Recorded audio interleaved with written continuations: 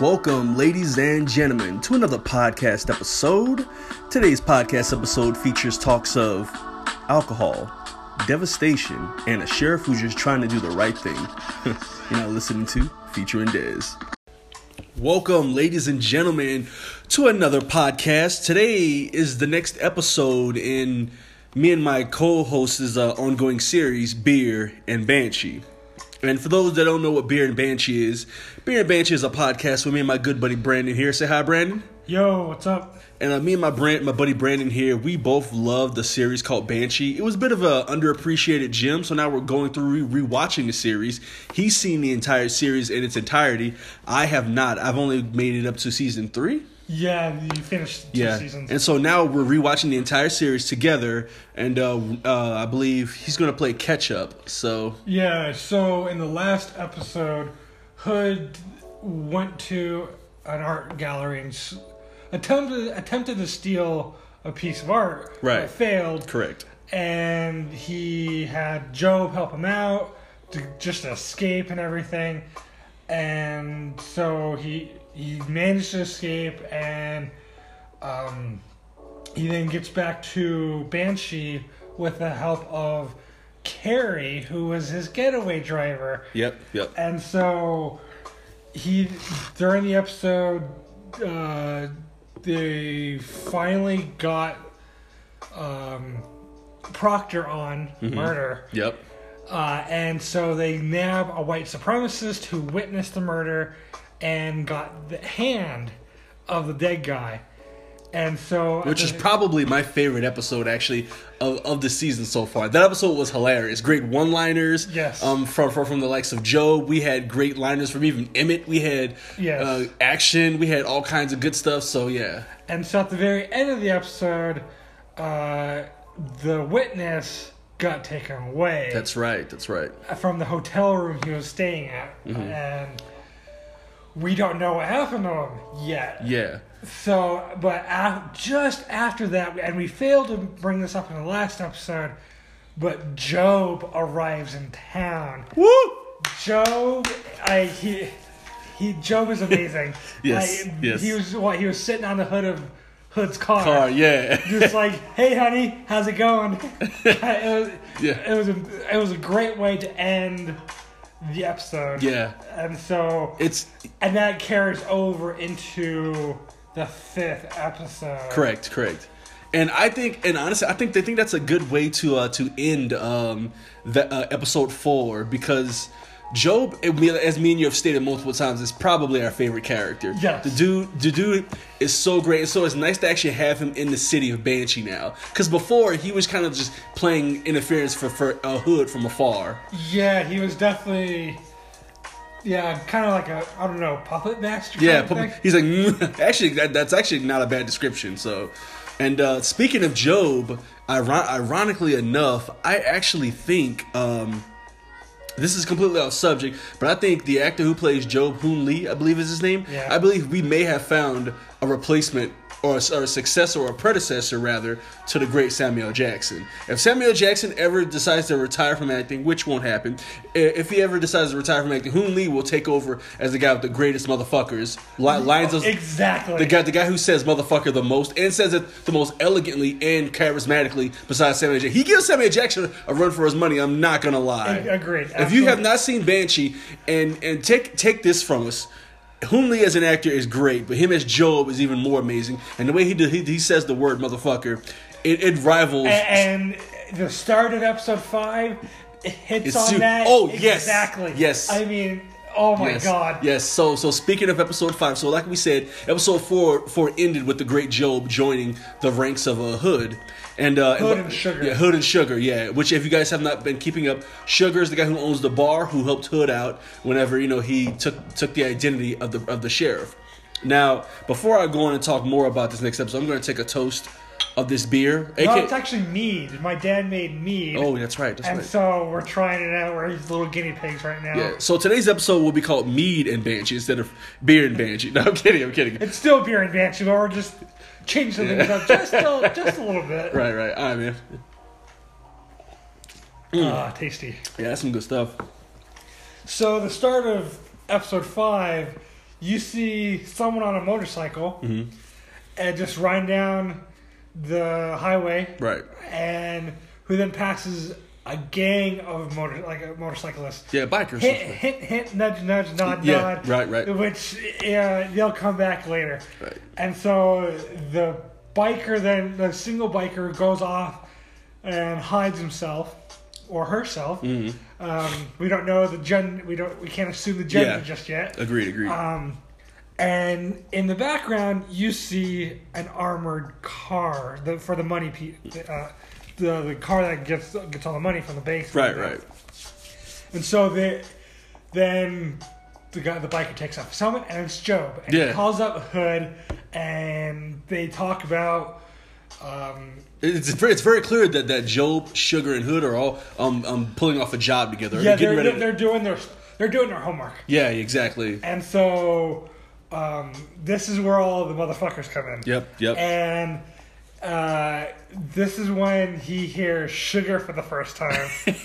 And what was it? Job says, like, are we now a motherfucking committee now? Oh, yeah. Are we now a motherfucking committee? Because in Job's defense, he doesn't know who Sugar is. All of a sudden, Sugar just speaks up on speaker with Hood, and Job's like, who the hell is that? Because you know, in the past, it's just been Hood and Job that have done jobs. Yeah. Not Hood, Job, and some third party, so... And so they have this little banter about what's going on and whatnot, and Job just goes off like about being in the boonies. Yep. And like hating all the damn cows.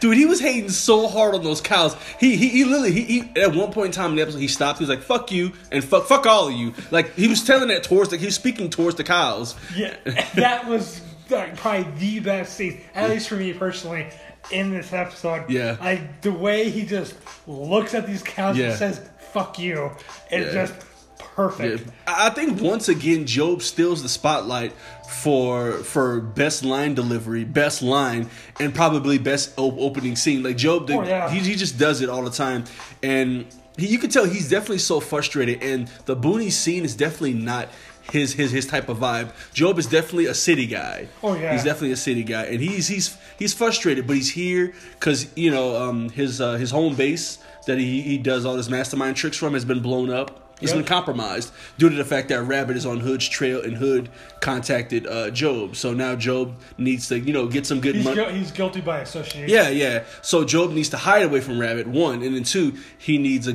money back so he can build up his empire again. Yep. And now what's interesting about this episode, Brandon, is that for me, what I got out of this episode is I thought the underlying theme of this episode was identity.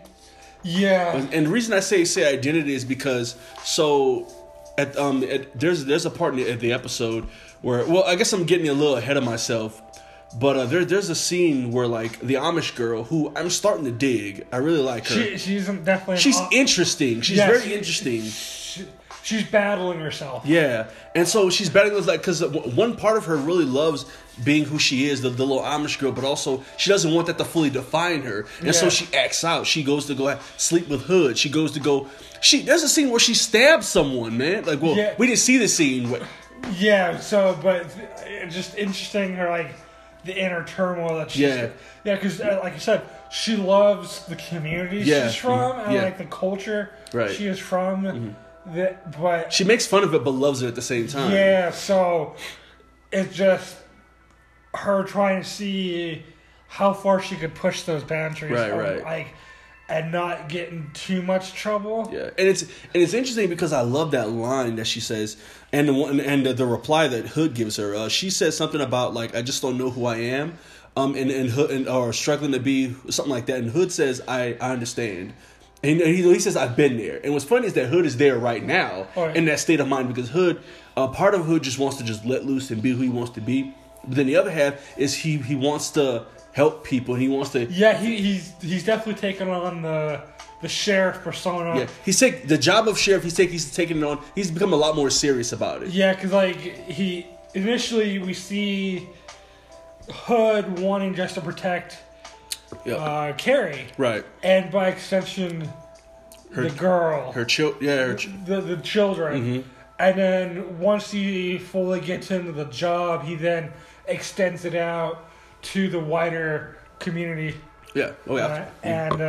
And it's kind of and pretty much say a fuck you to Proctor. Yeah, and it's kind of funny you say... And we definitely see the fuck you moment. Oh, yeah. In this episode, which we should get into.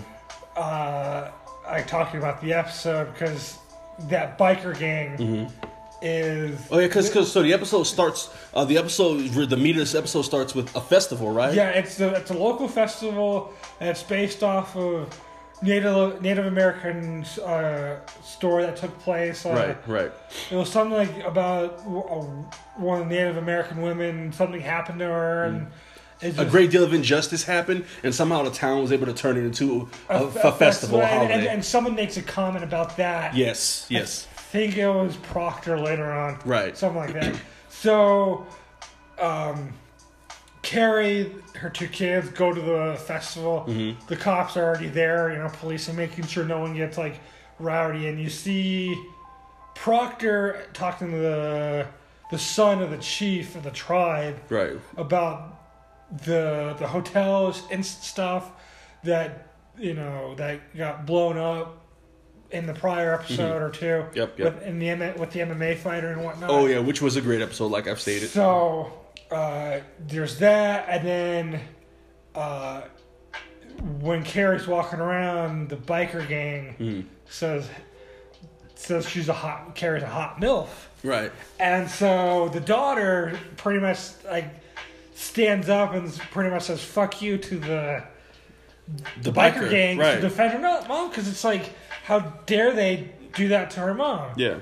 So the kids go off and enjoy the festival. The mom goes back to the car to get the asthma inhaler for the son. Right. Because that health issue comes up in the next episode. Yeah, it is an ongoing thing though. Like they definitely do a very good job of building on things, because they show you multiple times since the beginning of the show that the son, he's not in the best of health. Yeah. But he starts to become a lot more relevant as the series goes on, like right now. So. Yeah, so Carrie gets back to the car and she's going back to the festival. The biker gang is there. And they trap her. And they're going to start having their way, or at least attempt to rape her. Right. And so they corner her in the alley, and she tries to defend herself. Can't. These guys are big. Yeah, it's about 6 or 7 of them, overwhelming. 4 or 5, whatever. Yeah, but these are think of your stereotypical big burly biker gang guys. And so Sugar comes by. And he then, he steps in, like, hey, stop this. Let the lady go. I'll get you, I'll buy you some drinks. I'll get you some whatever. And they're like, no, we want her. And he tries to defend her. And he's able to knock one guy out. Yeah, he was able to take out 2 guys, actually. Yeah. And I think that scene is kind of important, because it goes to show you that, look, Sugar isn't just some random older guy. He used to be a badass boxer. Yeah. And he proves it. He drops 2 healthy guys, and so who are way younger than he is. Yeah, and then one guy was bigger than him too, so that was kind of interesting. So, and then they pin Carrie on the ground after Sugar gets taken out. They took Sugar out with a 2x4 or something like that, right? Yeah. And so a couple of them leave the alley, leaving one guy in the alley to do his business with Carrie. Yeah. Siobhan notices something going on. Siobhan is the other female, the lone female, the only female officer on the force, right? And so she comes by and gets her gun out. And it's like, freeze, stop, and gives him several warnings. And he points the gun at her, but right about as he was about to shoot, Carrie takes the clip out. Was able to manage to get the clip out as Siobhan shoots the guy and kills him, because the guy is threatening both Carrie as well as her. So she's dealing with that and that aftermath of oh my god, I just killed someone. Yeah. And one of my favorite scenes is just a little bit later is when Hood is talking to Siobhan about like because he notices that she's a little shooken. Yeah, which absolutely makes sense. She just took her first human life. Yeah, and it's always hard, and that's what he brings up. Yeah. Like, it's all like if you didn't have issues, like in a nutshell, he pretty much said if you didn't have any issues taking a lot, if you had issues like no issues at all, there's a problem with you. Right. And so because she's having like the struggle, he tells her you still have your humanity left, and don't forget that you saved, like even though you killed someone, you saved someone else's life. Yeah. And I like that touching moment between the two of them that they either firmed up their relationship even more. Yeah, you know? Yeah. Like it's kind of interesting because touching is not something I would use to describe Banshee. But when Banshee decides to give you those moments, they do them fairly good. Yeah. And I agree with you. That was a great scene. And another scene I like is the fact that like so we've stated before, especially if you've seen the show, that Anna/Carrie, she is a certified badass. Yes. Much her and Hood before they both started their new lives. Both were badasses in their former life, and it's kind of interesting. And we've seen in previous episodes when she's trained and taking out dudes, right? And she take out a whole slate of guards just to get to Rabbit in one of the episodes, right? And then there's a part right where Anna/Carrie is kind of like shaking up on the side, and Hood he gets out of the car all worried like, Anna, are you okay? Are you okay? And she's like, yeah, I'm all right. Some guy he got the better of me, and Hood stops. He's like, wait, one guy? And it's kind of funny because usually one guy would be enough for most people, but he knows Anna's a badass, so he's like, wait, one guy? Yeah, he was definitely taken aback, like, just one? It's like, there was actually a few other guys. Sorry, my bad. Yeah. And he's like, okay. He's like, yeah. Like, it's kind of, because most people... Like, he has... Hood definitely has that trust in that she could take care of herself. Yeah, she's fine. Yeah. 2, maybe 3 guys if she... has that at the same time. Right. Mm-hmm. So there's that I like that trust between going that one way. Because Carrie still has the issues of trust going towards Hood. Yeah. So and so Brandon, I want to talk to you. So this episode was actually these 2 episodes were both entertaining. I really dug them. It's very clear that Banshee gets better as it goes on because it's a slow burn, it's a slow build. It builds up, right? Well, I want to talk to you about my favorite personal scene in episode 5, the one we're talking about. And episode 5 had a lot of great moments. And one of my favorites is that, so in the middle of this festival is when Anna/Carrie was attacked by this group of men and was almost raped. Well, in the middle of this commotion, these men came and tried to disrupt the... Was that... Later, I think it was it later? All I know was it the next day? I think it was the next day. Yeah. So the next day, you find out that the little Amish girl actually attacked and stabbed one of the I wouldn't say stabbed. Yeah, more like because the biker came by. Oh, right. She sliced him. Yeah. She just pulls out this huge knife from her boot and just I see this amazing yell, just cuts the guy. Mm-hmm. He cuts a bitch. Yeah, no, and that's what I mean by when I say this Amish girl, she's interesting because, and let's bring it back a little bit. At the beginning of the festival, she was kind of there minding her own business, helping. Yeah, because she was helping minding pie stands. Right. Because all the Amish brought pies. Yeah. I think it's just pies. Yeah, I think it might have been just pies, and I think the other surrounding women were kind of making fun of her and shit talking her. Yeah. Because she's different. And I think she was one of the younger of the group. All the other Amish women in there were older. And, And so she's getting shit from the people she loves in her community, in the Amish community, and then she doesn't quite necessarily fit in the town of Banshee because she's definitely on a bubble. She has her one foot in the town of Banshee, and the other foot in the Amish community. Yeah, there's this weird sense of duality going on in this episode because you definitely have the Amish girl struggling with her stuff, and then after her and Hood hook up and have more sex time, she has a very intimate moment with Hood, and it opens her soul to him, saying how she's struggling. Hood tells her the same thing.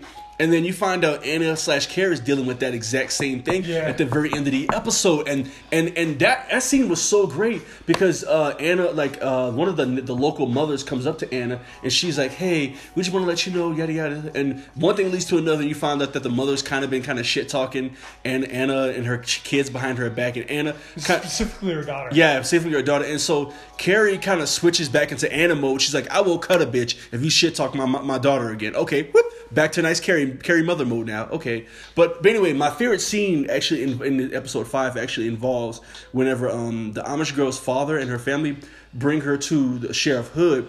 Yeah, so like, but before this, the mayor brings everyone into the courthouse, right, to talk about what needs to be done. Yeah, because everyone's scared after the attack. After the attack in the festival, right? Yeah. Mm-hmm. So you have Hood and the mayor up front, and then like behind them are the 3 other officers. Right. So they're trying to figure out what the hell to do, and one guy like had a good back and forth between him and Hood. Right. It's like about like policing and whatnot. Yeah, like, yeah. And he made the comment about Siobhan being a cheerleader, and Hood just went off on this guy. He just lit into this guy, which is amazing. Was that the scene where Hood's like, "Hey, what's your name?" And the guy's like, "Such and such." I'm George. Yeah. He's like, "Oh, George? Okay, shut the fuck up." Was that the scene? Yeah, pretty much. Sit down and shut the fuck up. And he just shut the room up entirely. Yeah. And then after that, I think Proctor had already stood up. Yeah. And I growled up the crowd a little bit, but I am gonna bring my own guys in to make sure everyone is safe.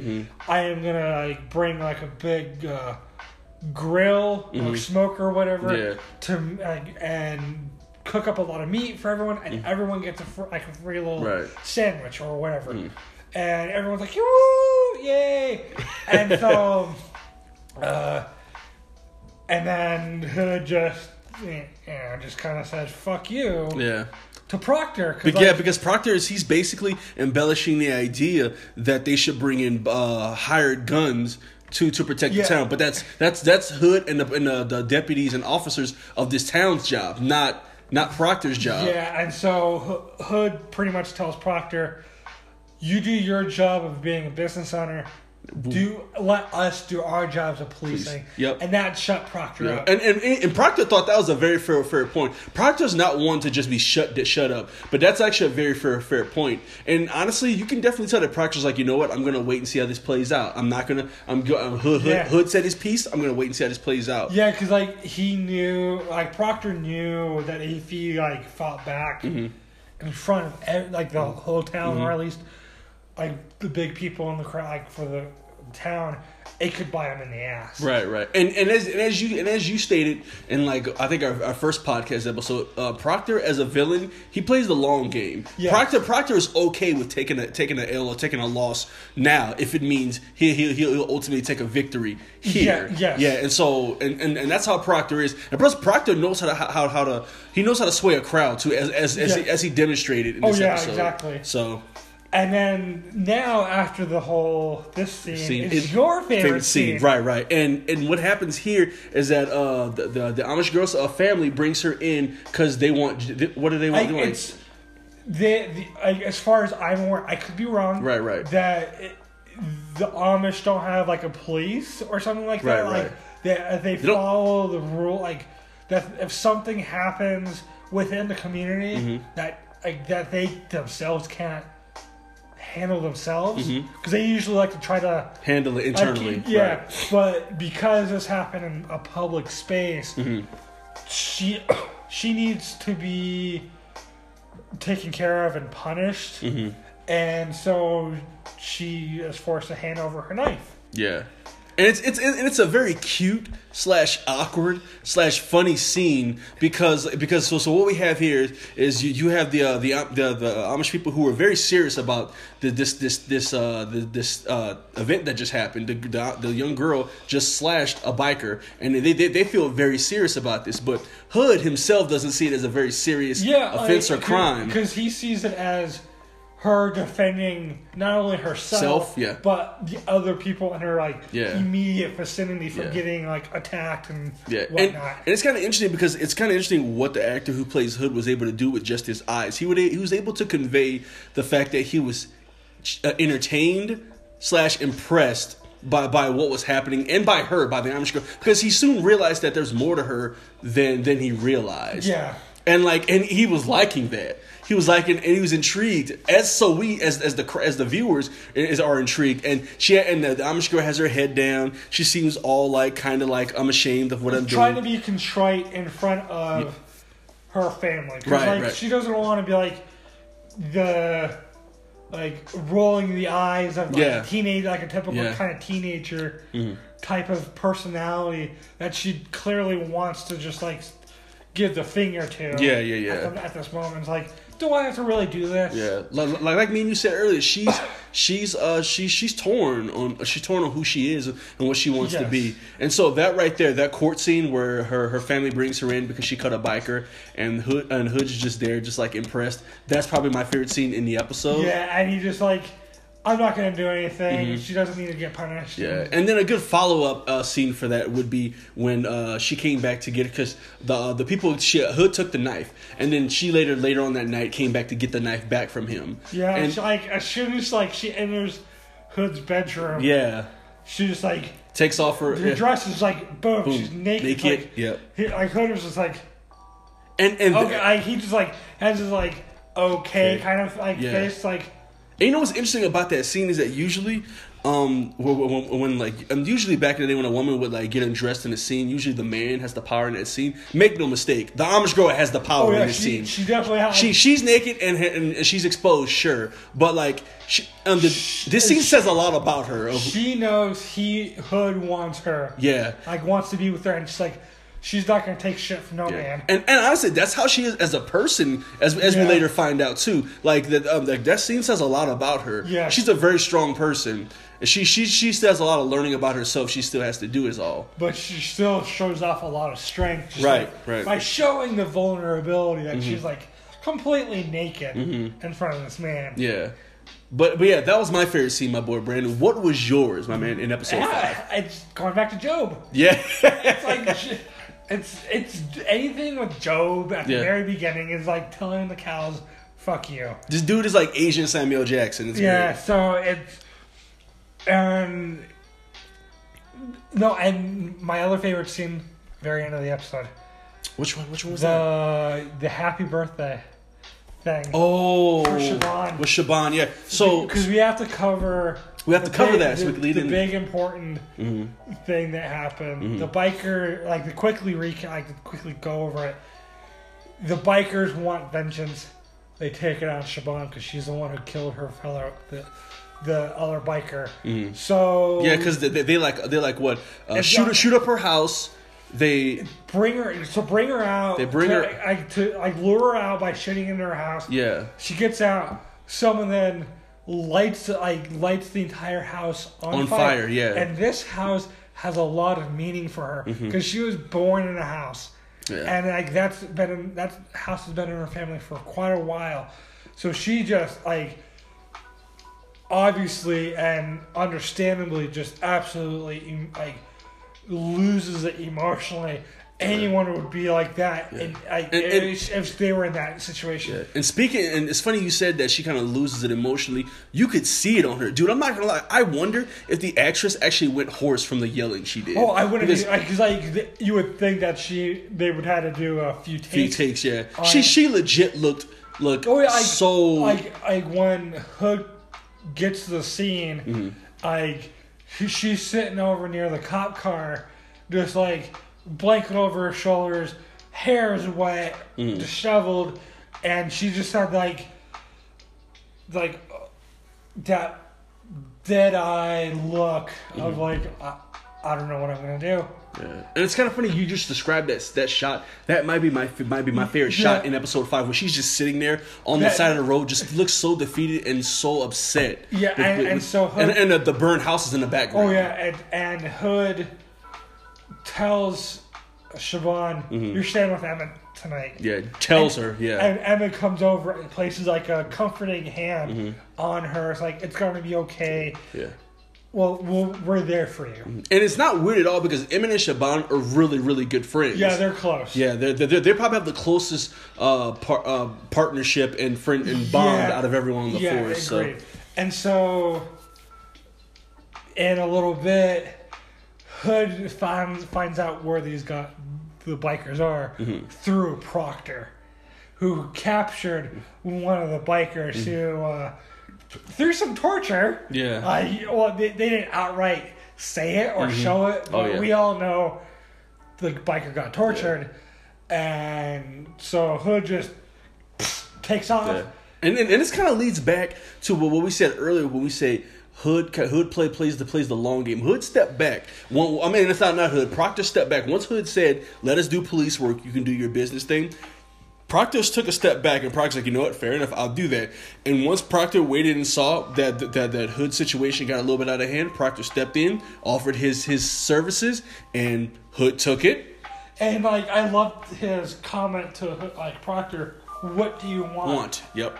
And then cut. Yep, and we don't get to see what Proctor says to Hood. Yeah, so we as a viewer don't know what's because I'm pretty sure, if I remember right, it plays back in the episodes. And that's also a good thing. You only need to give the viewers as much as they need to know. Exactly, agreed. So you don't need to give them everything. And so withholding information sometimes builds for better dramatic effect. And so Hood takes off, beats the shit out of all the bikers, rounds them up, throws them in the back of the van, and tells Job, take him to Cleveland. And Job... because Job takes him to Cleveland specifically because you found out that biker gang, they have warrants in Cleveland. Yeah, so it goes off, and then Joe, next scene, you see a package. No, you don't see the package just yet. Siobhan walks in, sits down, and she says, like a little packet, an envelope. It says "Happy Birthday" on it. She's like, who gave me this?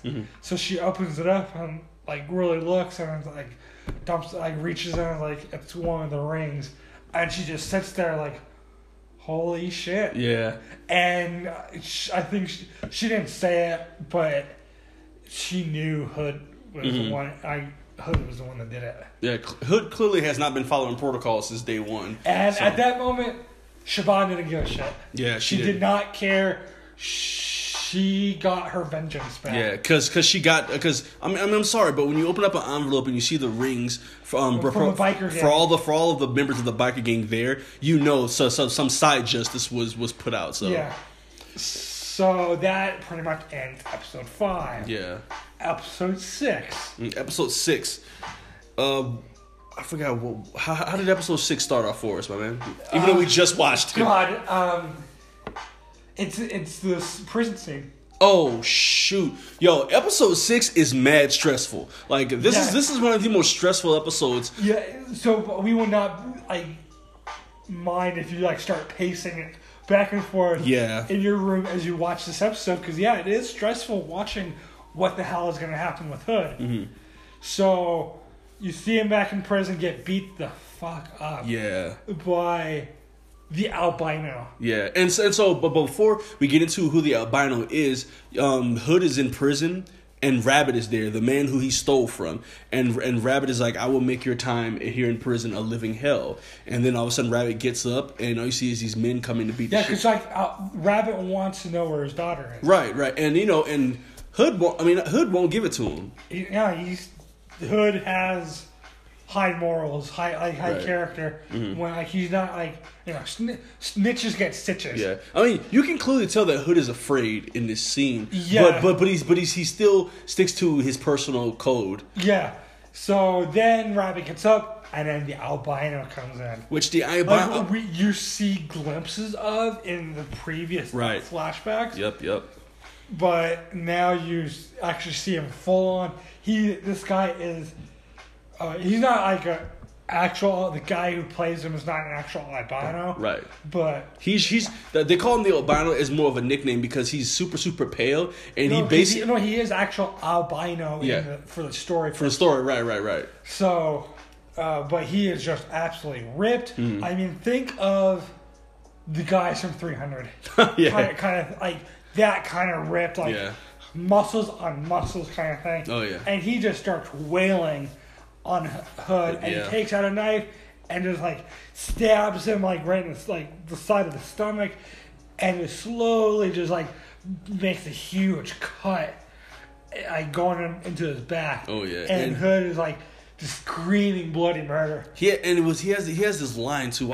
While Hood's lying on the ground there, helpless and defenseless, he whispers slowly into Hood's ear. He's like, I know just how deep to go. And it's like at that moment you realize that Hood is in for some shit. Yeah. So that is the end of the opening scene. Boom. Opening credits. Yep. And then you see a bus pull up after the end of the credits, and you see a guy get off, light up a cigarette, and then right in his view he sees Shaban and Hood. He didn't realize, just talking and doing and laughing and joking around. Yeah, he didn't realize that was Hood at first. Yeah, because it was like Hood had his back to him, and it was way kind of in the distance, and then Hood turns around and gets in his car after him and Shaban finish talking, and he's like, "Holy shit, I know who that is." So yeah, and right then and there, that's when trouble starts to brew, because this guy, he knows Hood from his I'll take another drink. Yeah. This guy who notices Hood and Shaban, he knows Hood from his prison days. He served time with Hood. And this guy, how should I put this? He was down on his luck, and because should we say it now, or this guy knew Hood from prison, so it's like, how the hell am I gonna reconnect with this guy with Hood? So he gets locked up. Right. He purposely gets locked up from doing some kind of juvenile theft, like I think it was theft or something, shoplifting. Something like that. So and then he basically tells one of the deputies, "Look, I know Hood. Give him a call." Hood gets a call. Yeah, call the big guy. Yeah. So the guy gets called. Didn't he just have sex? Yeah, he had just had sex with the wife to the guy he killed in episode 1. Right. Mm-hmm. So, which is still absolutely hilarious. That's still going on. Yeah, agreed. In episode 6, the repercussions of the guy's death are still being felt. Oh yeah. In episode 6, and so Hood goes down okay, I need to deal with I need to figure out what the hell's going on. Yeah. Apparently this quote unquote guy knows me. So and it's not Emmett, but it's the other guy. Oh yeah. Oh God, I know we should know this guy's name. We're so terrible. So it's the other male officer. He's on the phone and he's waves back towards the back cell and points for Hood that the guy's back there. And Hood gets to the cell. The guy has his face kind of hidden because he had long hair. Which is actually kind of a cool reveal. And actually, so I like the shot. The guy starts to laugh and look up. Yeah, because Hood asks him, "Do I know you?" And he turns around and laughs. Oh, do you know me? Yeah, and then it pans up to Hood, and Hood is like, "Fuck." Yeah. So he realizes who he is. Yeah. And so they then go to lunch. Yeah, they go to lunch. And try to figure out what the fuck to do. Next. Because he clearly can't stay in his town. He knows Hood's secrets. There's already too many people enough already who know Hood's secret. You got Anna / Carrie, you got Job, and you got Sugar. And those three are fine because Hood, for the most part, can trust them. Because they're all past con. Yeah, there's a code that they live by. Right. And this guy doesn't seem to really have a code. He just seems to string onto whatever he... And Sugar, which Sugar brings up at the very end of the episode. Yeah. About, like, this guy has a MO of, like, he's going to love everyone in prison. Like, he goes around to everyone, like, loving them around and whatnot. He has no real... allegiance, true loyalties to anyone, but just himself to make sure he stays alive. So... Yeah, he'll befriend you to often maybe, say, use you. Yeah. So at this diner, Carrie comes in with a friend who... She right off the bat notices and can tell this guy is an ex-convict. Because she notices the tats. She notices everything. Yeah, so Hood gets up and goes to the bathroom, quote-unquote bathroom, and talks to Carrie. And Carrie pretty much says, like, back off, dude. Like, you need to get this guy out of here. Yeah, because... He's going to screw things up for all of us. Yeah. And plus, low-key, Carrie seems like she's kind of worried about him. Yeah. Especially with the ending of the last episode where Carrie sat next to him and had ice cream, so... Yeah, and so... But Carrie's friend... Yeah. Had that look... Of like, oh, she's doing something scandalous. Yeah, like, she could... She was able to read the chemistry. Yeah. There was something going on between Hood and Carrie, and that's all we see of that. Like, that woman. I'll tell you what's going on. Yeah. I'm just kidding. That's not going on. I was like, at least not yet. Yeah. So, spoilers. Hashtag spoilers. And so, so then... Yeah, so after Carrie kind of confronts Hood, she tells him, look, this isn't good company for you to keep. And Hood is aware of this. Hood knows this. Hood's been trying to get rid of him the moment he saw him, honestly. And so Hood, he fixes him up with a place to stay, gives him a shower, a motel room, gives him some money, a motel room, and then sends him on his way. He's like, look, man, I got a truck for you. These guys are going to take you all the way to Pittsburgh. Get the hell out of here. Don't fucking come back here. I don't want to see you in this town again. And the guy's like, yo, Hood, thanks, man. You helping a brother out. Appreciate it. And then, he leaves. And you're like, whoo! Hood got that burden off of his back. He thinks he does. Yep, or at least he thinks. And so later you see the cellmate at the Indian casino do it just shooting craps. And he's shooting craps and blowing the what $2K, the $2,000 that Hood gave him. Yeah, and you see it go cut back and forth between the craps table and in the bathroom with the hooker snorting coke off this hooker's chest. Yeah. Like bare chest. And like, holy shit, this guy's going on a bender. Yep. So he then, he's on a hot winning streak. Yep. And then just, as everyone knows, the house always wins. Yep. So he just fucking loses it. And then he gets rowdy with the security, gets locked up at the casino little jail. Yep. The son of the main chief calls out Hood, says, hey, there's this guy here. Could you take him? And then... Hood is furious with this man. Because first of all, he basically spat in Hood's face. Hood gave him $2,000. Hood gave him a place to stay, cleaned him up, and gave him a fresh new start. And he told Hood told him not to come back to this town again. And what does he do? He not only does he stay in the town, but he causes trouble and spends all the money that Hood gave. Hood is beyond furious with this man. Yeah, and as Hood is escorting this guy out, he calls his son chief or something like that, some derogatory term. Yeah. It's a little racist. Just a little racist. Yeah. And the son just gets pissed. And was he fucking throat grab him? He vice gripped his ass. And says, I was being nice until this point. I didn't have to call Hood to come and pick you up. Yeah. I could have done. Had you got implicit, both kind of explicitly and implicitly imply, and he would have been fucked up royally. Yeah.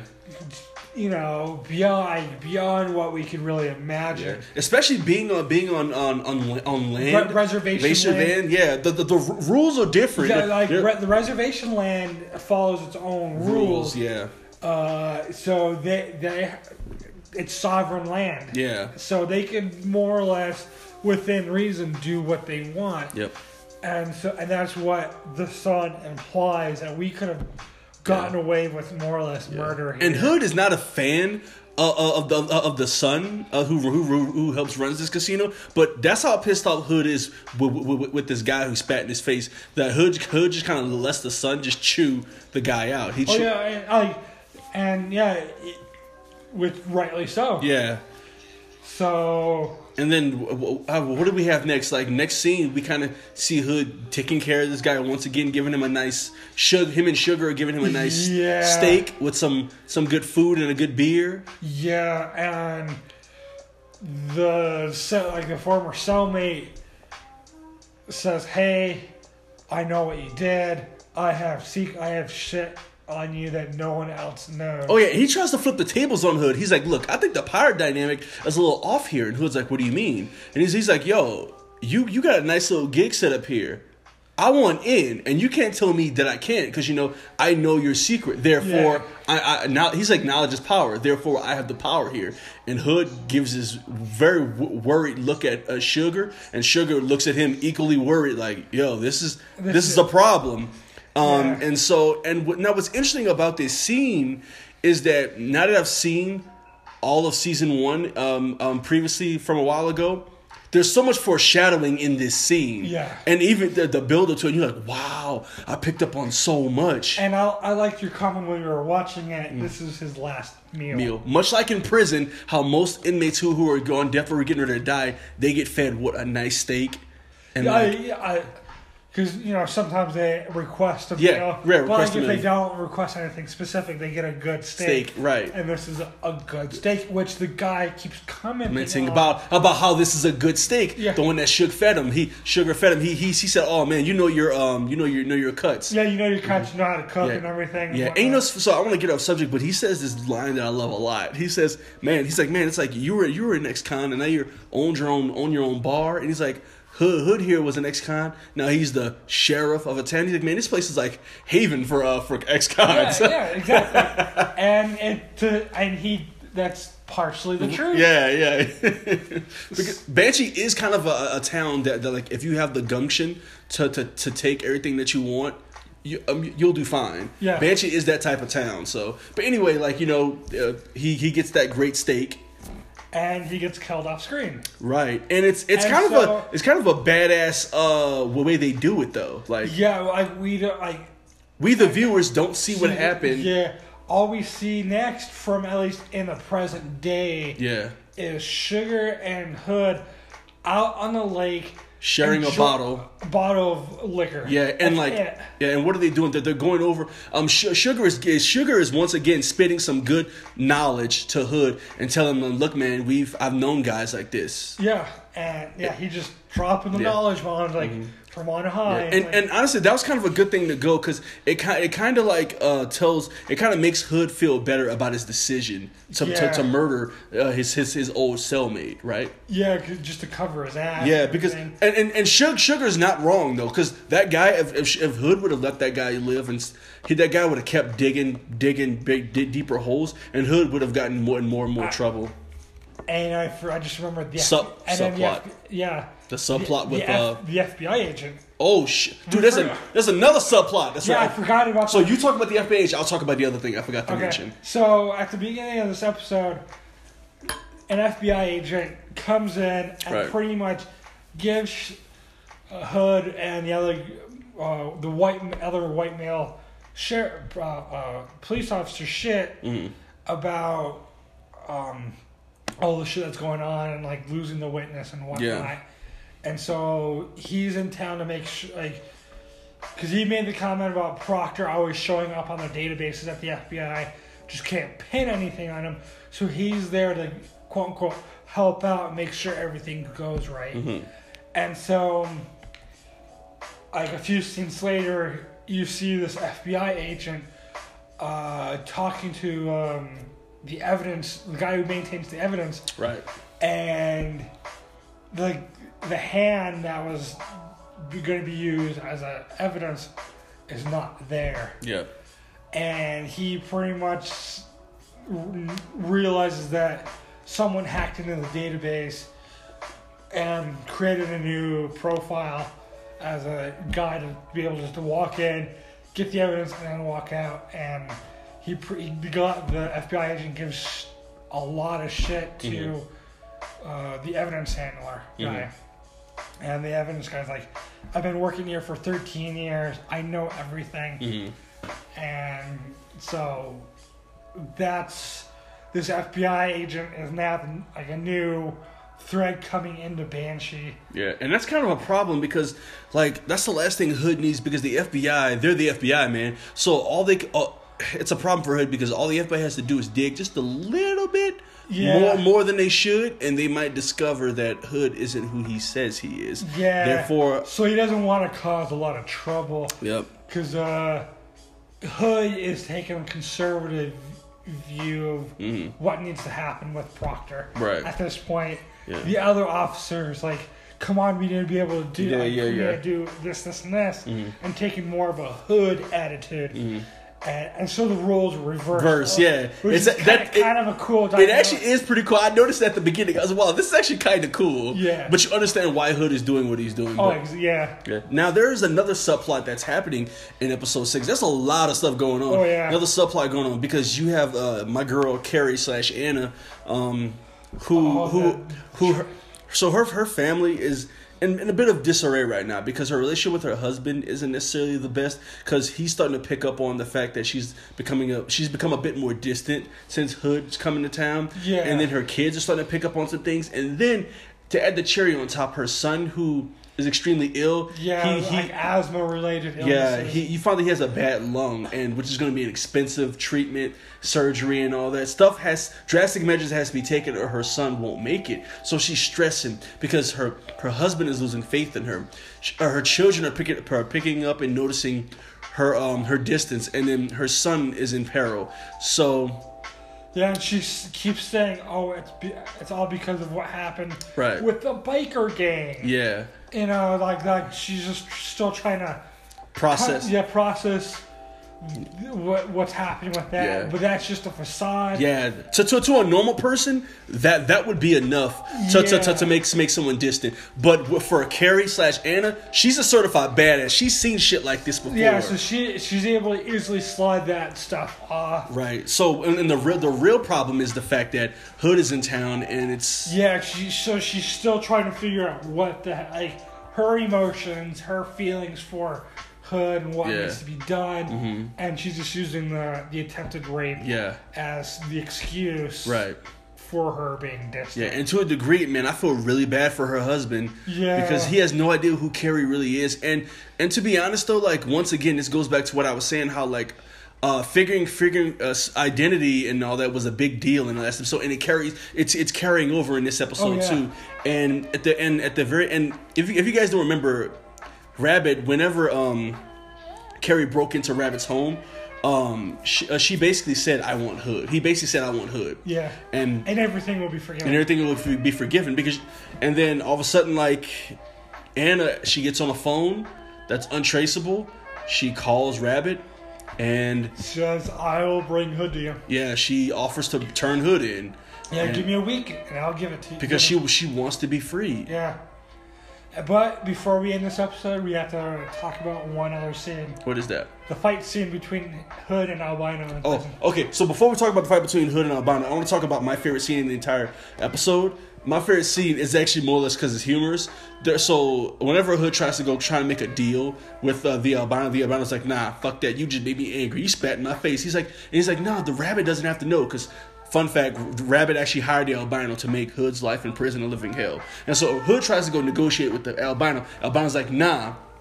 And so Hood finds one of Albino's kind of like boy toys in prison, and he scars them up. And just like does a Joker smile. Yeah, and from like you think of the Batman, like the Dark Knight. Think of that. Yeah, and it's interesting because like Hood's roommate, his cellmate, sees this crazy shit he just did. Anyone knows that if you touch any merchandise that's considered to be owned by the albino, you're done for. And so whenever Hood goes crazy and scars up one of albino's boy toys, it zooms back and you see his cellmate. He's like, ugh. He's like, what the fuck? He does the look on his face was like, holy shit. And I don't know why, but I love. You just like, I'm done. I love that scene. I don't know why, but he's like, god damn, like.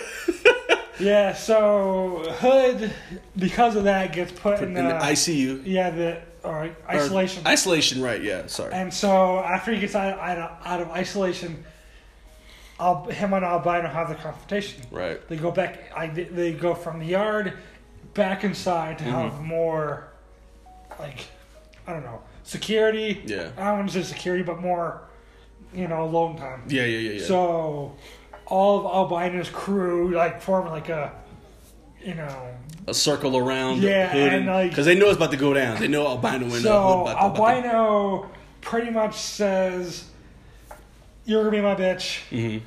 You have to do a few things," and he pretty much drops his pants and says, "Give me a blowjob. Yep. If you do a good job, you might live a little bit longer. But if not, done." Yep. And so Albino has a knife in his hand to kind of like, if Hood doesn't do a good job, boom, kills him, or at least starts to kill him. Hood starts to go in, gets the knife, boom, slices down there, and starts cutting Albino, and Albino's just screaming bloody murder, and they start to get in a stranglehold, and eventually. This choreography is really good. Oh, yeah. It's one of the good fight scenes in Banshee, which there are many good fight scenes in all 4 seasons. This is probably like the best one in season 1 or like top 3. Right. And so to end this fight, Hood eventually wins.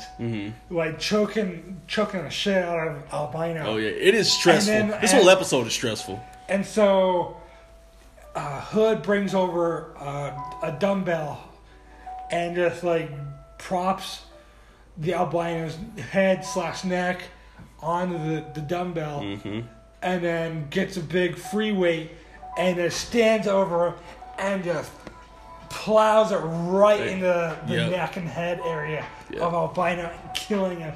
And this is in front of everyone. Yeah. So that everyone knows not to fuck with a Hood. Yeah. Yeah. So, and he goes up to the Albino's main guys like, "We good?" And the guy's like, "Yep, we're good." We're good, yeah. Because all of them are free now. They don't have to follow the Albino's rules. Yeah. And that pretty much wraps this episode up. And the thing that's crazy about this episode is now it makes me want to go watch more because, like, okay, because we got so many loose strings we got to tie up. So many things that got us worried. Like Anna, she's about to fuck over Hood. We got the who broke in to the place and stole the evidence, right? Was it? Yeah. Yeah. And then what else do we got? There's another loose. There's all kinds of shit that's being built up now, and now we're just like, oh god. Yeah, and there's only 4 episodes left in season 1. Oh. So it's getting to the climax of the season, and it's it's getting juicy. It's a slow burn, but it's starting to heat up a lot. So that's pretty much episodes 5 and 6. Yeah. So, any last words? Nah, other than the fact that, look, guys, if you guys are enjoying this, keep paying attention to it. If you guys have not seen Banshee, give it a go. You guys might like it, although it is very gory, gratuitous. May not be your thing, but listen, guys, this is Dez from Featuring Dez, and this is my co-host, Brandon. Yo. And we're signing out. Peace.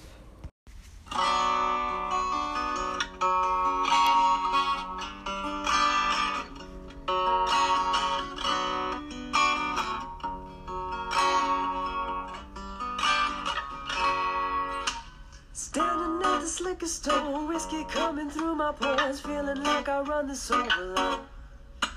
Lotto tickets cheap here, that's why you can catch me here, and trying to scratch my way up to the top. Cause my job's got me going nowhere, so I ain't got a thing. me to a place where I don't care. This is me and my liquor store blues. I'm at the liquor store, Swisher Road, Mr. Cho. Give me more, a drink of foe, a sinking soda, need you, bro.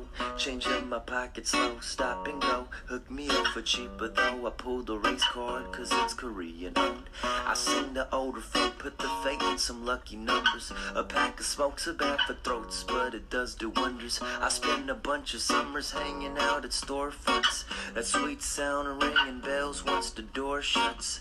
Scored blunts and took everything that's inside out. I treat this place like my personal hideout. 40 hours to freedom, 30 days of drinking, but I'm only in my 20s and I'm thinking that I need it. Never sleeping like a genius, position like a fetus. It's a cold world we live in and the liquor keeps me heated. I just spit my old English while I dream about them new castles. And homeless man, I want the same thing that you ask. Cause my job's got me going nowhere, so I ain't got a thing to lose. Take me to a place where I don't care. This is me and my liquor store blues. I take one shot for my pain, one drag for my sorrow. Get messed up today, I'll be okay tomorrow.